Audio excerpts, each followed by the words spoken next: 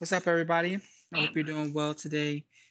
This is Rafael Garcia back for episode 133 of the MMA Ratings Podcast. I'm here with Shawan Hughes on Thursday, August 29th. Sir, the summer is almost over, man. How have you spent your time? Have you made the most of it? Yeah, I haven't had too much fun. I've been training kids in basketball and watching film for fighters, so it hasn't been too relaxing, but it's been fun. Going to my kids' tournaments is always fun. Kind of fun watching them compete. It's always kind of a thrill. True, true. I know you're a super dad out there, so I'm going to definitely allow that answer. My summer has been, it's been something. Yeah, that's pretty much the only way I can describe it without going too deep. But yeah, man, it's been something. Had that kind of fun. He can't even tell us what's the most fun you had. I can't discuss that on live Yeah, we airways. definitely we definitely can't talk about that live. So, but what we can talk about is professional MMA. And we got quite a bit to talk about this week. Well, actually, not a whole lot, especially not on the fight scene. I really only want to talk about one fight from this weekend, but we got some news pieces we're going to talk about. We shouldn't be on for a long show today, but as always, length doesn't necessarily determine quality because we expect to bring you quality either way. So let's go ahead and jump into it, Schwan, because we I want to hit some of these news pieces and then give you an opportunity to review or preview this weekend's title fight between Weili Zhang and Jessica Andrade. But before we get to that, let's talk about some of these news pieces from this week. And the first one that jumped out to me was Anthony Johnson, former two-time, I think he challenged for the UFC title twice, uh, Yep. is planning to make a comeback to MMA in 2020.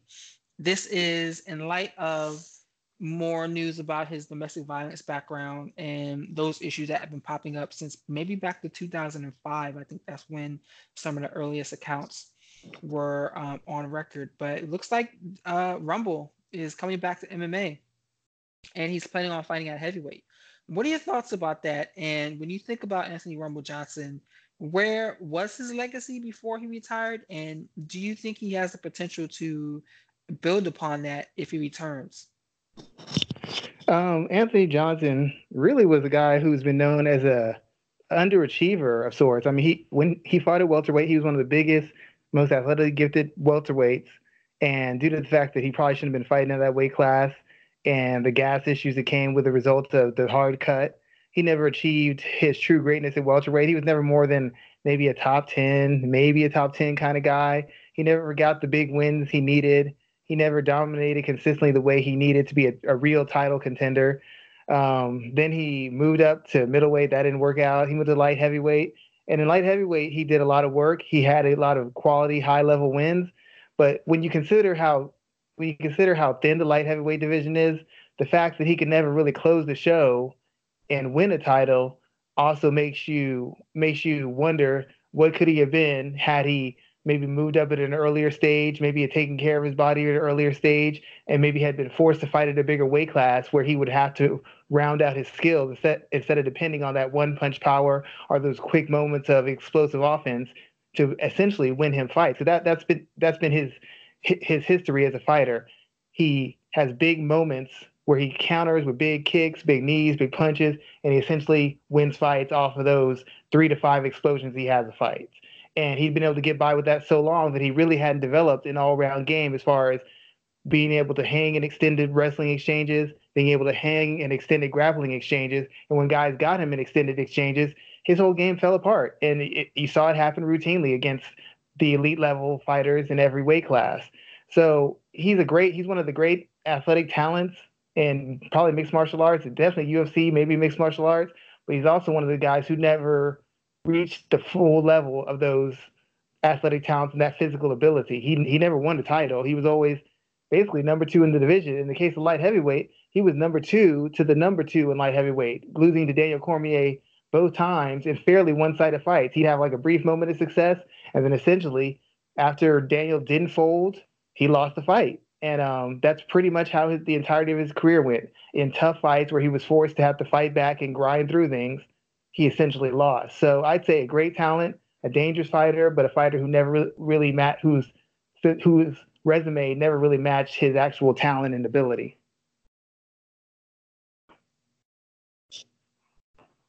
Something that always stood out to me about Rumble, you kind of mentioned that, was what could he have been if he would have made that move up a weight class sooner in his career? I mean, he was a threat at every weight class that he fought at. I mean, he was in a position to challenge for the welterweight title, but he lost that out to Josh Koscheck.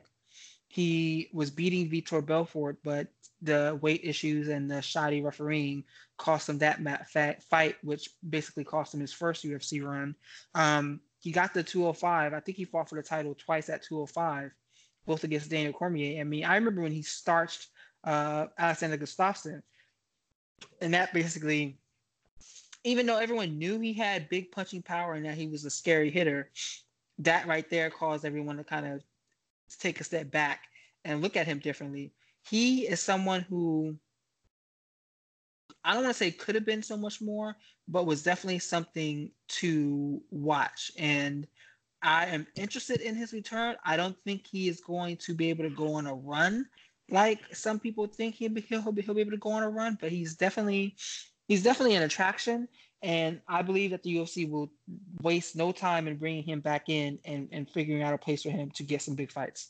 I think he has a chance at heavyweight. As you know, heavyweight's almost as thin as light heavyweight as far as skill wise and really multi-dimensional fighters. You got guys who wrestle strictly and can strike competently, guys who can strike pretty well and wrestle competently. The skill set isn't like it was where you have really balanced guys and really seasoned guys and really experienced guys. Heavyweight has the same problem that light heavyweight has. You have a bunch of underdeveloped, underseasoned fighters who get by on physical tools, and then the minute they face a veteran who knows some of the veteran tricks, has some veteran poise, has a little bit better sense of timing and distance management, they get tuned up. We've been watching Glover Teixeira at light heavyweight knock guys off for years, and even Andrei Arlovski, even in the fights he's lost against these young up and coming heavyweights, a lot of them haven't looked really great against him. In fact, the last two young guys who beat Andre, they didn't look spectacular. They like won close contested fights with a guy who's supposed to be easy to knock out, yet none of these young guys are knocking him out. A guy who's supposed to be easy to wrestle, yet none of these guys are out wrestling him. So I think Anthony Johnson, he'd be one of the better athletes at heavyweight. He's still going to be one of the faster and quick twitch guys at heavyweight. I don't know how he carries the weight, but just off of athleticism and physical power and the fact that he's a counter fighter who's got a pretty good array of kicks and punches, he should be able to do. I could see him going on a small run. I could see him putting 2 or 3 wins together. He's got experience. He's fought world class opposition, and he's probably one of the top 3 or 4 athletes at heavyweight right now. So I could see him putting some wins together. I don't know how far he goes. I'm saying he beats a Stipe. I'm not saying he beats Ngannou. I'm not going to say he doesn't have a chance just off the fact that he's so athletic and he hits so hard. So who do you put him up against first? First fight back. Let's say he signs with the UFC. Who do you throw him in there with first? Derek Lewis? Do you throw him in there with Greg Hardy? Who do you throw him in there with first? I don't know about Greg Hardy. I think he knows Greg Hardy. Maybe somebody maybe they do train together. Maybe somebody like a Junior. Is Junior Albini still in there? Yeah. Yes, I think so. Like a Junior Albini, or who's that? I forgot that guy, the Samoan guy who lost to the pretty boy. He trains with Mark Hunt. I forgot, he drinks out of the shoe. I forgot his name, but Tai Tuivasa. Yeah, him, Tai Tuivasa, Junior Albini, somebody who's a legitimate heavyweight with some size, who's got some wins or been some competitive rounds, somebody where he can test the waters with, and somebody who, if they beat him, won't beat him in a manner that'll take the shine off of him. Because if he gets knocked out or submitted easily, that's a bad look. If he loses a decision, people can say, well, he was getting adjusted to the weight, fighting bigger opponents. You can spin it. But those guys have just enough skill and just enough success to make them interesting, but they're just flawed enough where he should be able to get them out of there fairly quick with his style. Both guys are stand-up kind of guys, not great wrestlers, terrible defense, not really great athletes, not really good defensively. And that'll kind of get him acclimated. If he's smart, he doesn't want to jump right to the top. That wouldn't be a good idea. Derek Lewis, little dangerous. Francis Ngannou, little dangerous. He's not getting to Stipe. He wants to fight it smart. Walt Harris, I wouldn't suggest. Somebody like Junior Albini, Tai Tuivasa, someone like that. Someone who'll give him the fight that he wants. So something that's interesting to me is you mentioned a guy jumping right to the top. We're going to segue over to our next story, where we see Mickey Gall is facing off against Carlos Condit, and everyone's response to this matchup has been pretty interesting. It kind of caught me off guard the way everyone responded to this match, because now we have a situation where Gall, who isn't someone who should stand out as a big name. He's not someone that's not ranked at all.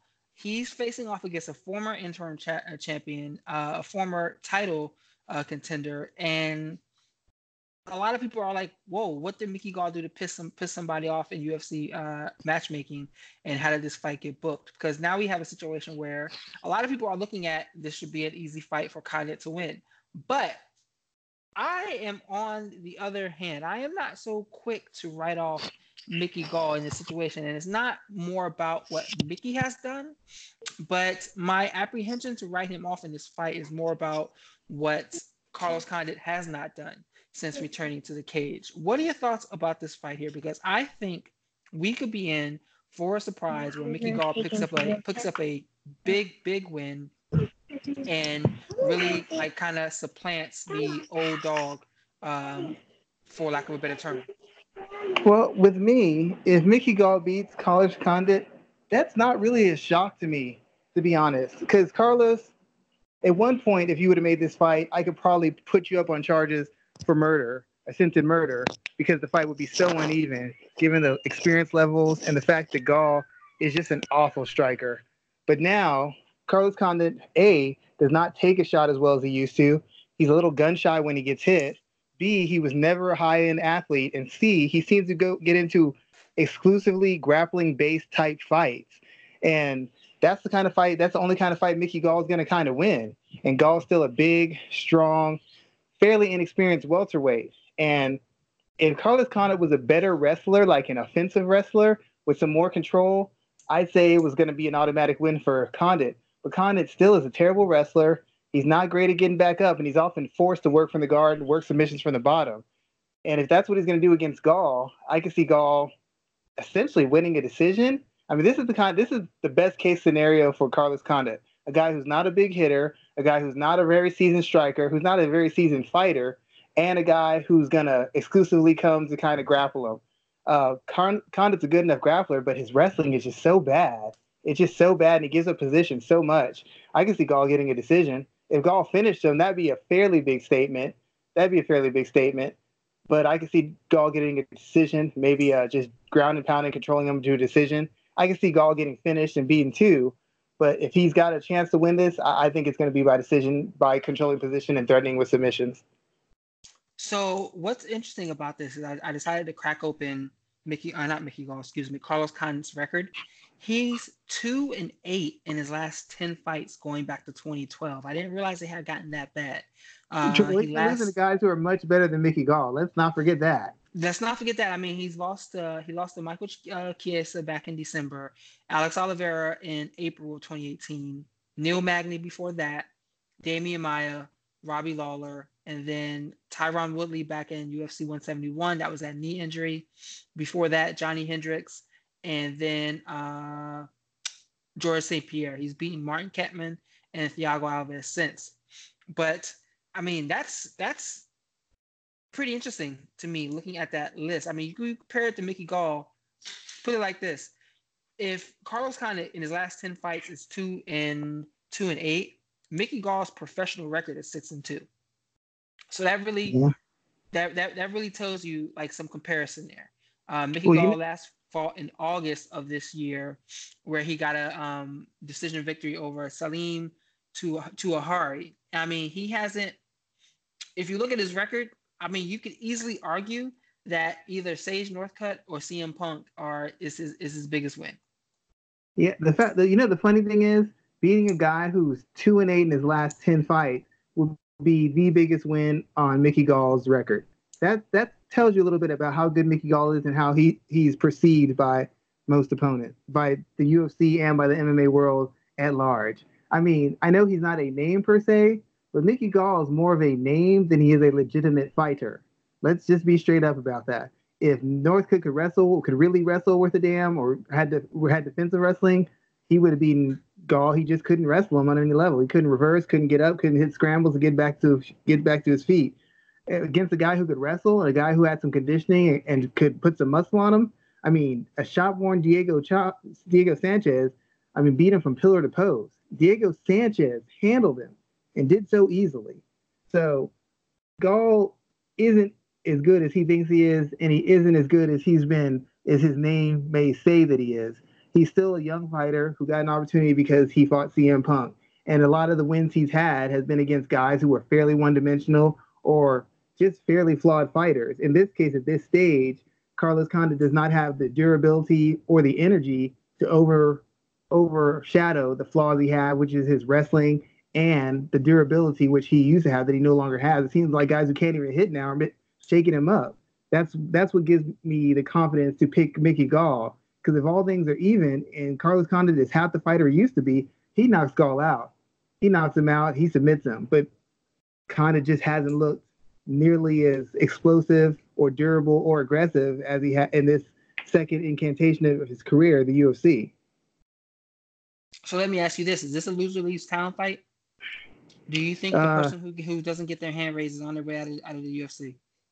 I could see Carlos being out. I mean, he's 2-8. He's going down the tail end of his fight. If he can't beat Mickey Gall, what is he really doing in there? I mean, Oliveira is not a bad loss. Magny's not a bad loss. Kasea is not a bad loss. These people aren't bad losses. Losing to Mickey Gall, for all intents and purposes, should essentially eliminate him as even a middling fighter in the welterweight division. So if Mickey Gall loses, that's nothing. They're not getting rid of him. He's a young guy. He can talk. He's got a little bit of a fan base and a name. They can just have him fight another unseasoned guy or a lower level guy and build him back up, see if they can build him back up. But for Carlos Condit, yeah, I can see this being his last fight in the UFC if he loses. I can see being the last fight in the UFC if he wins. He might win and say, you know what, want to go out on a win, leave my gloves in the cage, and I'm out. I didn't even think about that. That's also true there.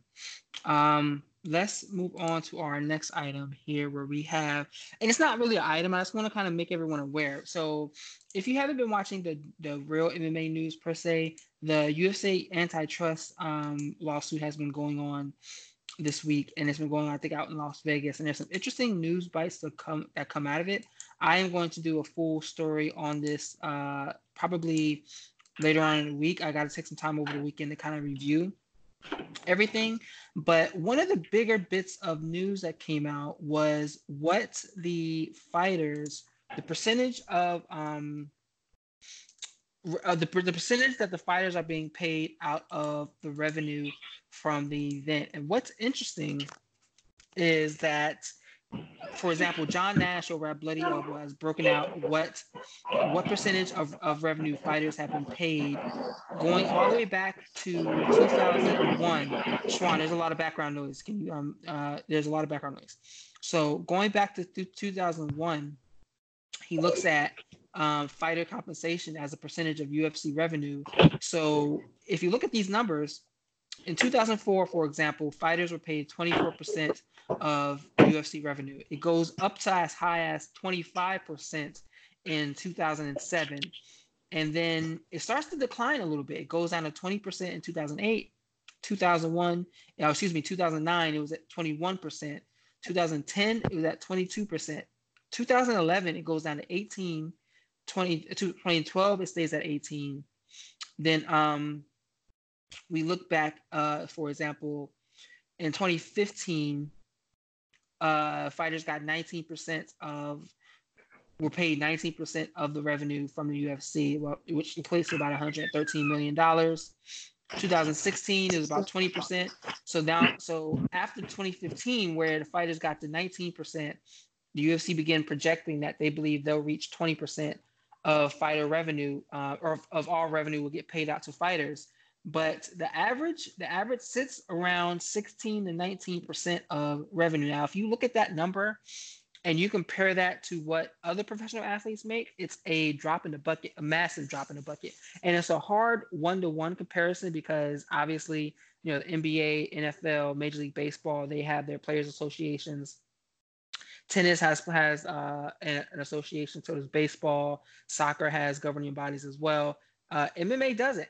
And you see these type of numbers and you wonder, is this going to be a starting point for fighters to kind of sit back and say, you know what, we need to look at this? Or is this is going to be a footnote where it's like, hey, these numbers are being flashed in front of you. You see the UFC making big deals with Fox. You see the UFC making big deals with Endeavor. You see the UFC doing X, Y, and Z, and you're getting a smaller and smaller portion of of the revenue. And I don't think fighters are going to do anything about it. What are your thoughts about this? Well, I think when you started seeing that improvement, when you saw that improve, when you saw they used to get paid more earlier, if I recall correctly, that was when the UFC started really picking up steam. Like I think 2010 and all that, late in the early 2010s and stuff. I think that was still in Chuck Liddell's fairly big heyday, or coming towards the end of it, when it was getting super popular and everybody was flooding to want to be a mixed martial artist and fighting the UFC. As the UFC got more popular, they, in my opinion, they had to pay, they didn't have to pay as much because everybody wanted to be a part of it. Remember, there were guys you'd hear from other organizations that people were turning down fights where they would make 16,000 just to show, just to attempt to make 16,000, 8 to win, 8 to show, 8 to win in the UFC, because the UFC was the best of the best, and you get to compete against the best, and you can say I fought in the UFC. There were guys turning down better deals in smaller organizations to fight in the UFC because the UFC was considered the best. Guys admitted that. You know, I could have made such and such. I was making this much on the regional with sponsorships, but I came to the UFC because I wanted to fight the best.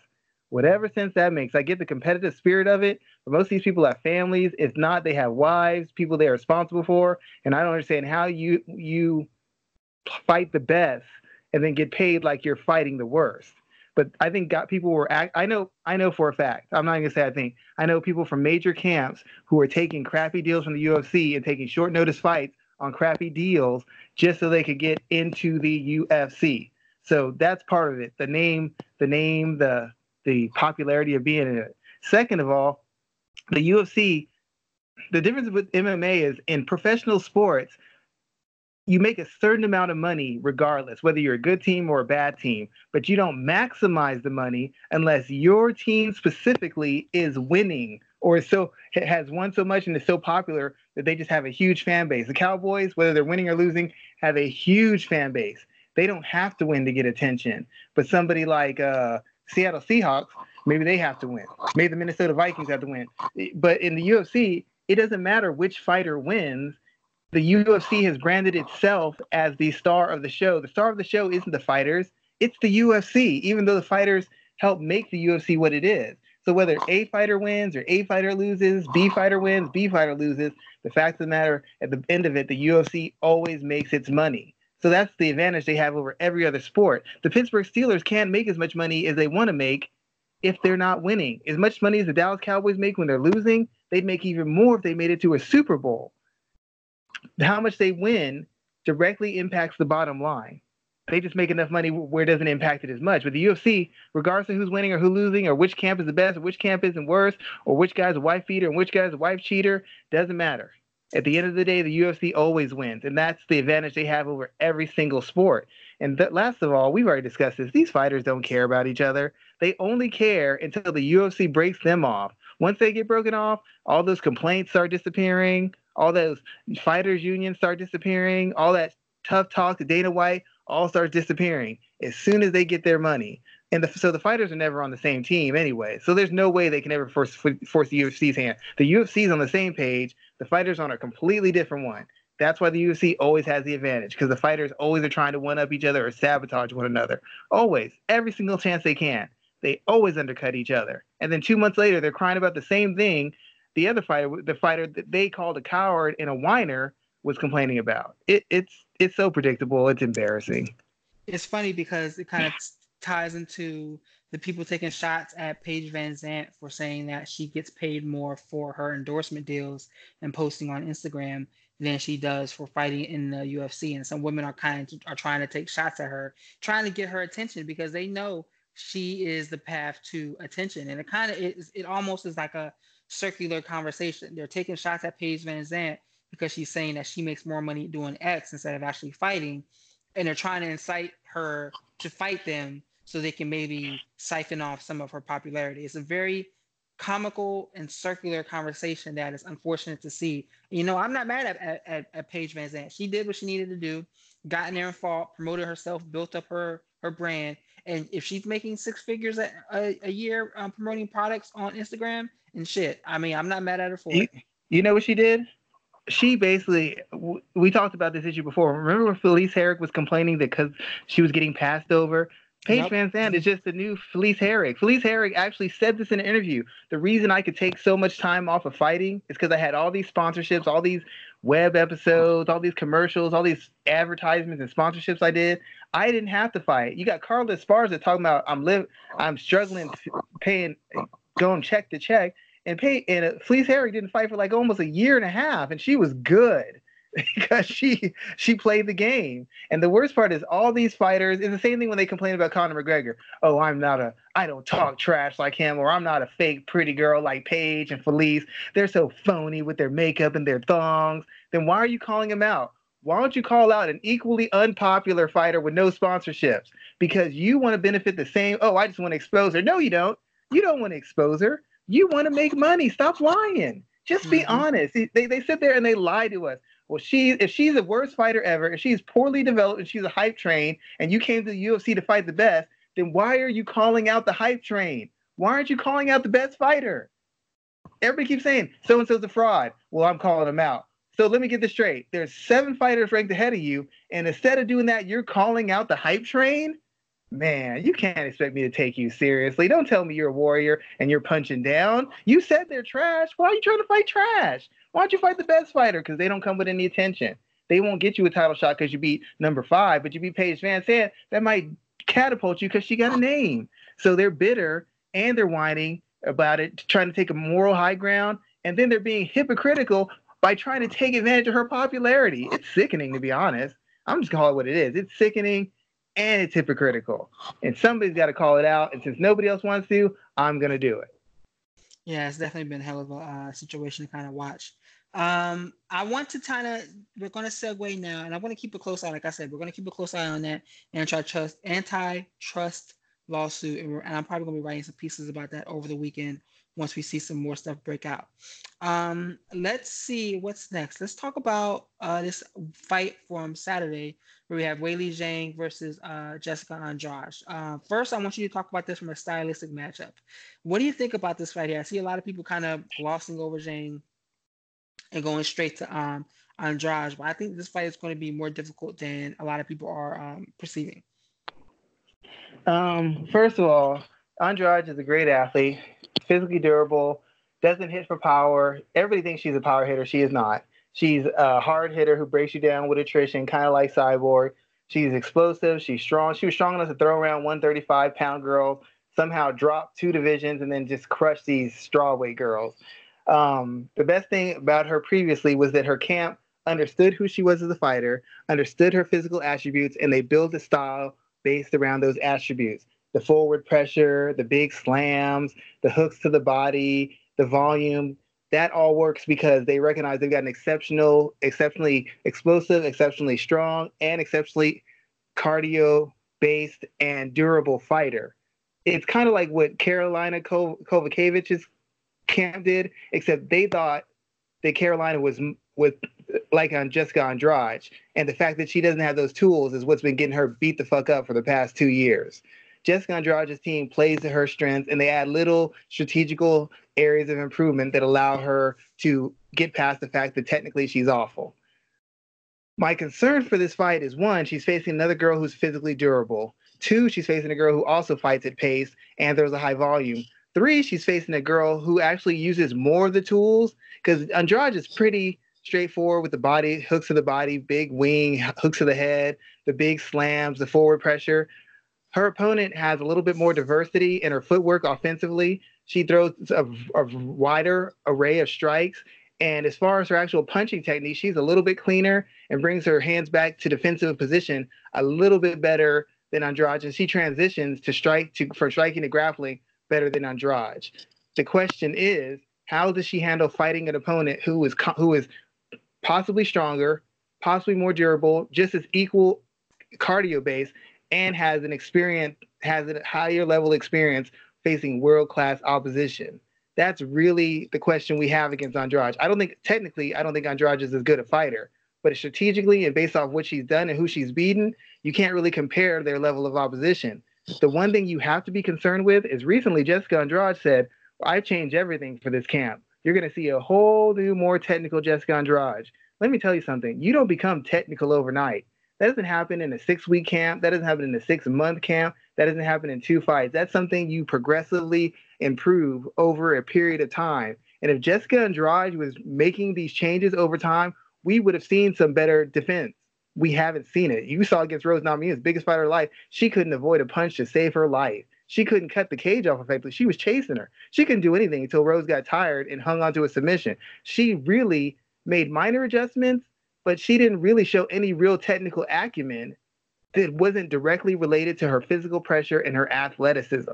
So if she's going to make all these changes and go away from who she is, there's a good chance that if she makes this technical, she gets wiped off the face of the planet. Because it's one thing to be durable when you're fighting your fight. It's another thing to try and be technical and fight at range and feint and do all this other stuff. When you get hit with shots, when you're doing something unfamiliar to you, you don't take the shots as well. That's why Michelle Waterson dropped Paige Van Zant when she was trying to be technical. And then that's the same Paige Van Zant who went 4.5 rounds getting the hell beat out of her by a very hard punching Rose Namajunas.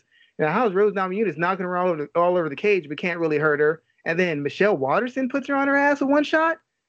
It's because she was fighting the technical fight and she was out of position, had a poor stance, and wasn't in the position she normally is in to take those kind of shots.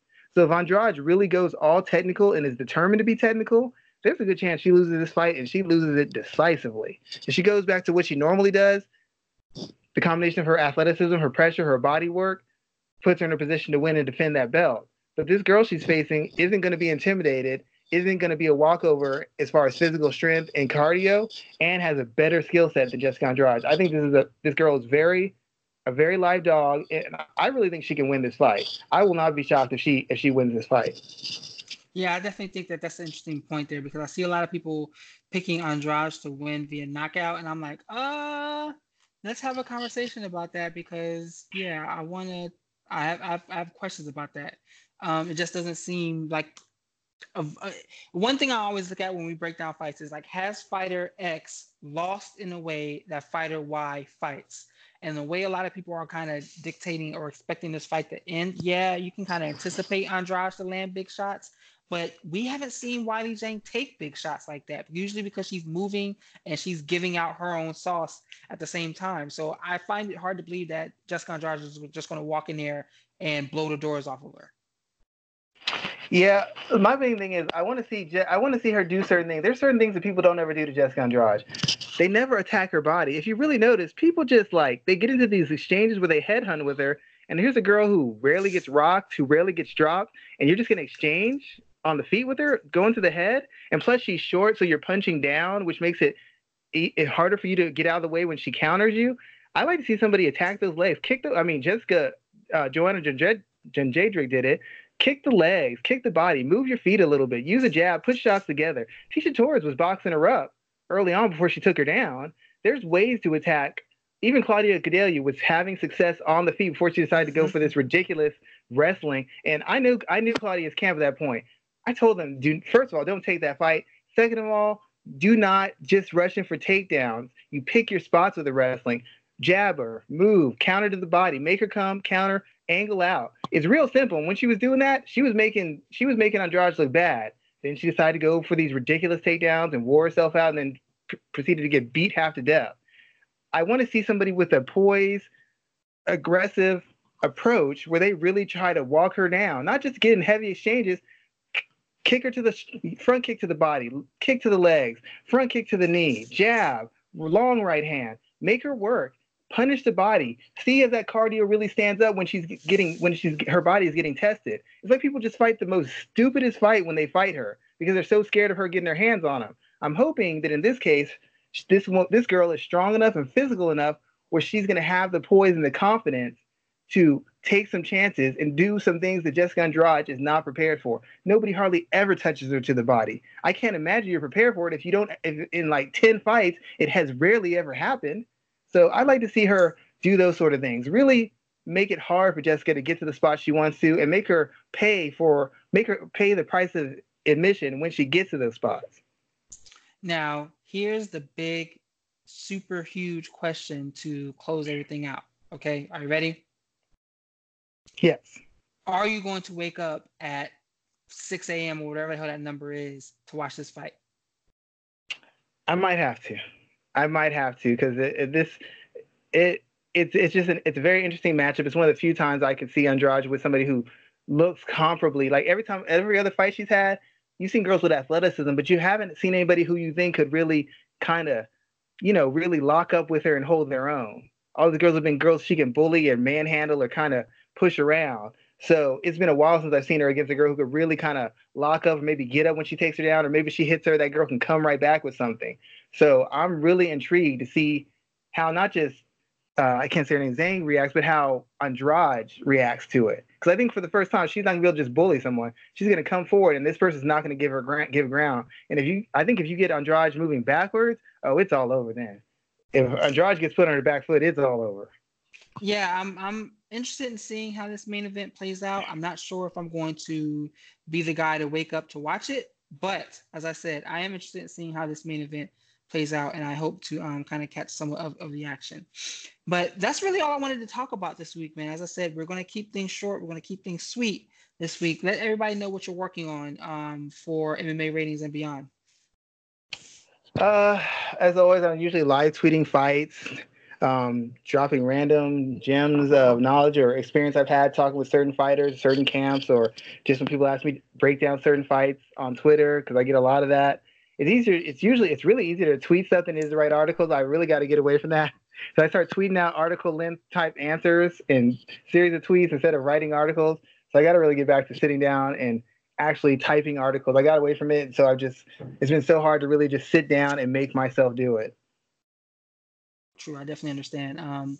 This is a big weekend in pro wrestling where the newest promotion, AEW, is launching yet another. It's probably its first real big pay-per-view on Saturday. So I will be covering that. I have some other professional wrestling stuff to cover as well, such as the Pro Wrestling 500. You'll hear me talk about that on Friday during the podcast. But yeah, man, that's really it. Like I said, I'm going to be covering the UFC antitrust situation. I might try to cover Polaris this weekend, which is a grappling event. But that may interfere with my pool party shenanigans that I got planned for Saturday. So I might just have Can't to have that. Can't have that. You can't. It's the end of this. It's the end of the summer, and we're just gonna do some ratchet shit. I'm just gonna go ahead and put it out there. I might go to jail, or I might be the person who jumps off the roof into the pool this year or something like that. So, Raphael, what? I don't need to when the next week comes around. I don't need that call. Accepting a call from inmate 1647.